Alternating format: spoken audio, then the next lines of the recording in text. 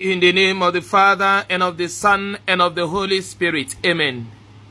The grace of our Lord Jesus Christ, the love of God, and the sweet fellowship of the Holy Spirit be with you all. Good morning, dear children of God, and welcome to Tuesday within the octave of Easter. Today being the 19th day of April 2022. Dear friends in Christ, let us call upon the Spirit of God to come dwell in us. Come, come, come, Holy Ghost, come. Come, come, come, Holy Ghost, come. Holy Ghost, come. Oh, come, oh, come. Holy Ghost, come. Oh, come, oh, come, come, come. Dear children of God, the title of my homily today is Repent and Enjoy the Promises of God.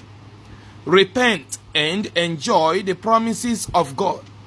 The first reading today is taken from the Acts of Apostles chapter 2 verse 36 to verse 41. And the gospel reading is taken from the gospel according to John chapter 20 from verse 11 to verse 18. Dear children of God, today, after the outpouring of the Holy Spirit on the apostles at Pentecost, Peter, filled with apostolic courage, spoke to the people in Jerusalem, particularly the Jews and all the pilgrims that have come to worship God in Jerusalem at the time of the Pentecost experience. He told them that God has caused Jesus to rise from the dead. The same Jesus they crucified.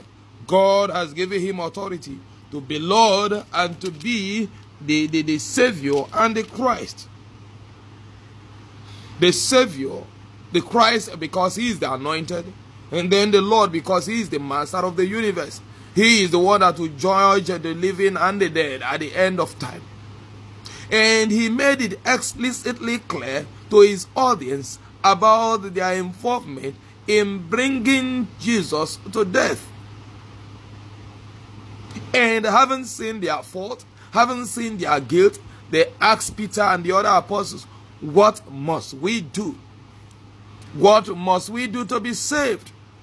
What must we do to be redeemed? What must we do to be forgiven? And Peter spoke to them and said, repent and be baptized, every one of you, in the name of Jesus Christ, for the forgiveness of your sins, and you shall receive the gift of the Holy Spirit. For the promise is to you and to your children and to all that are far off, everyone whom the Lord our God calls to him. Repent and be baptized and have your sins forgiven and receive the Holy Spirit. For those who receive the promised Spirit of God enjoy the fullness of the blessings of God. God has lots of promises for every one of us. What keeps us away from enjoying the promises of God is the life lived in sin. Unfortunately, many continue to grow deeper in sin in their ambition to get at the desires of life of theirs. I give you an instance. Somebody may just start out of greed by picking people's properties in order to satisfy his greed, in order to satisfy his selfish interest. And because human need is in whom the human person is naturally insatiable, he continues to grow in the act of stealing. And that gradually metamorphoses even into robbery, into deceit, into defrauding people, and other forms of activities. From defrauding people, they get into clubs, into occultic groups like Yahoo Plus, getting into rituals in order to maximize their ability to defraud people. They get into occultic activities. They get into fetish activities, worshipping of idols, getting of charms, and all of that in order to succeed or to be saved in their robbery expeditions. Some ladies begin by having multiple sex partners to make money. And from that, gradually they turn into runs girls, they turn into prostitutes, some full-time, others part-time. Some men, some women start by having, as married people, side chick, alternative to their spouses. And before you know, it becomes a full-blown way of life, keeping extra marital relationships in order to satisfy their need. We grow in guilt. We grow deeper in sin most instances because of our quest to meet up with the demands of life.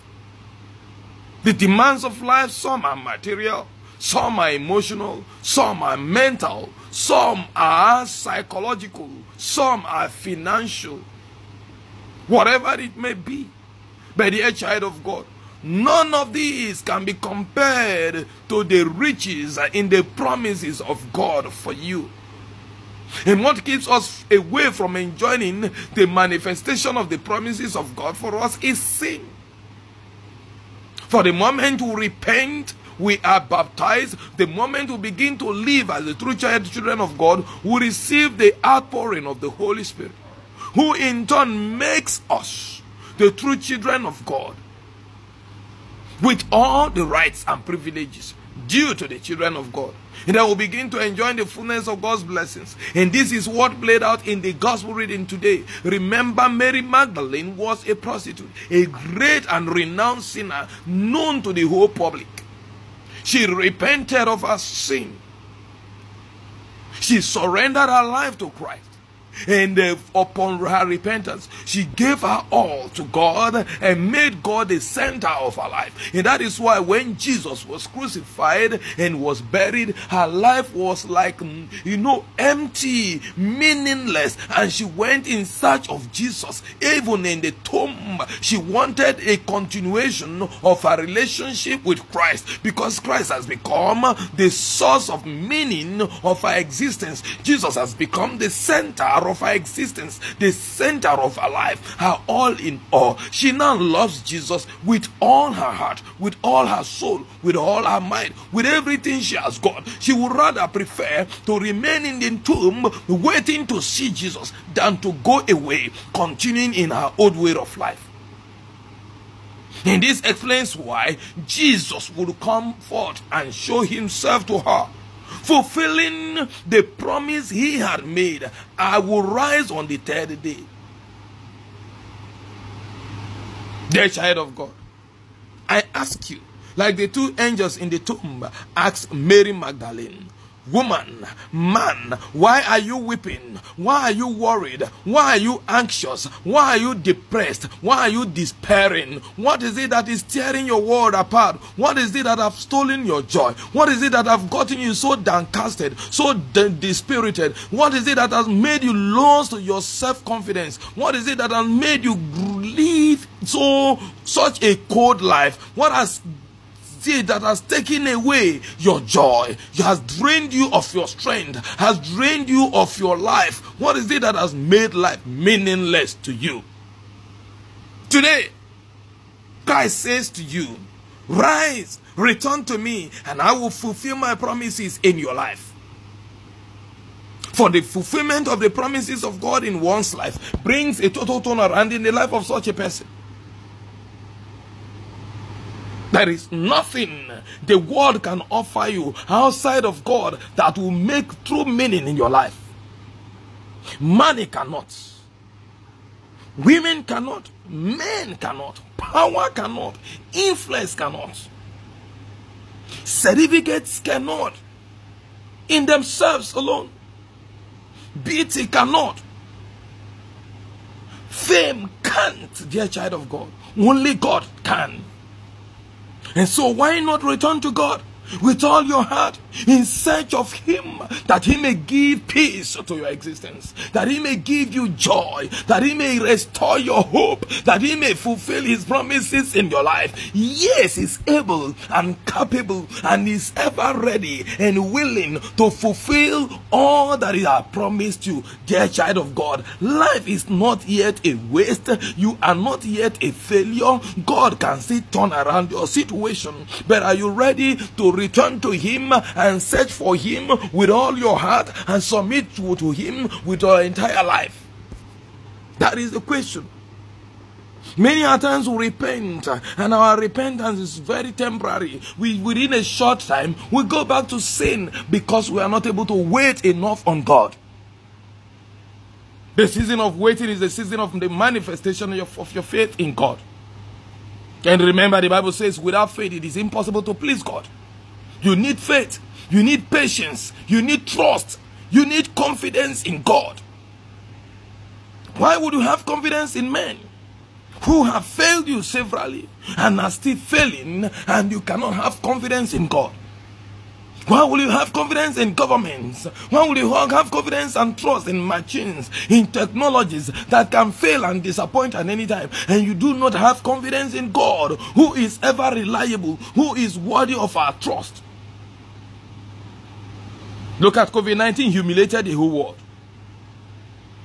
The Russian-Ukraine crisis today is humiliating the whole world.